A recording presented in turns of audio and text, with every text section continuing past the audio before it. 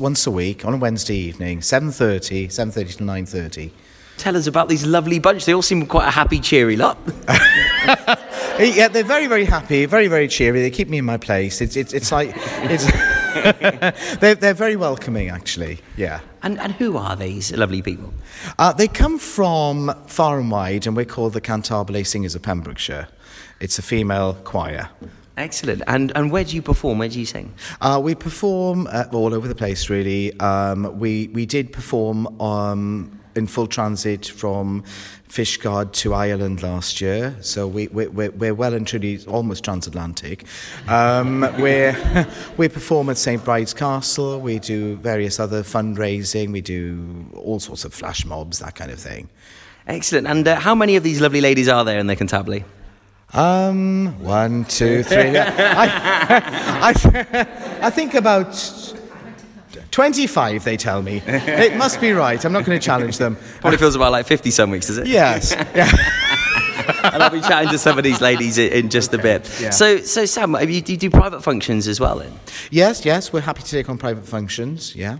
I think anywhere from a ferry crossing to Ireland to Milford waterfront to local churches, anywhere really.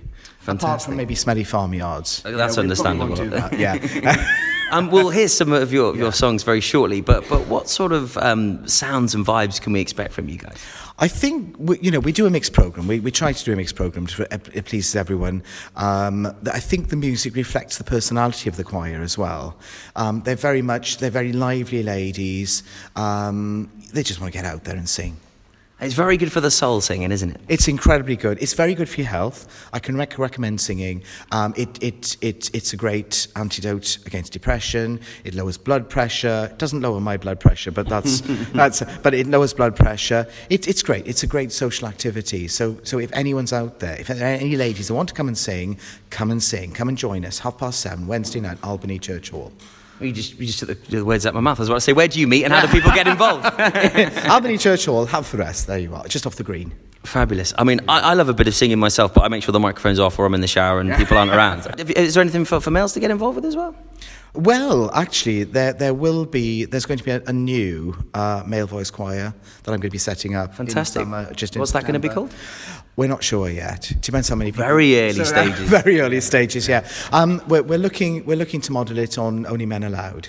Okay, really. fantastic. So it's not going to be the sort of bog standard male voice repertoire, and we're hoping that some young men will come along, because it's no problem actually getting women to sing, but actually getting boys to sing and young men, it's a bigger problem. So and it's very, very important. It's very important for, as I said, for health, but it's also important for camaraderie. Anyone really, boys and girls, just come along and sing.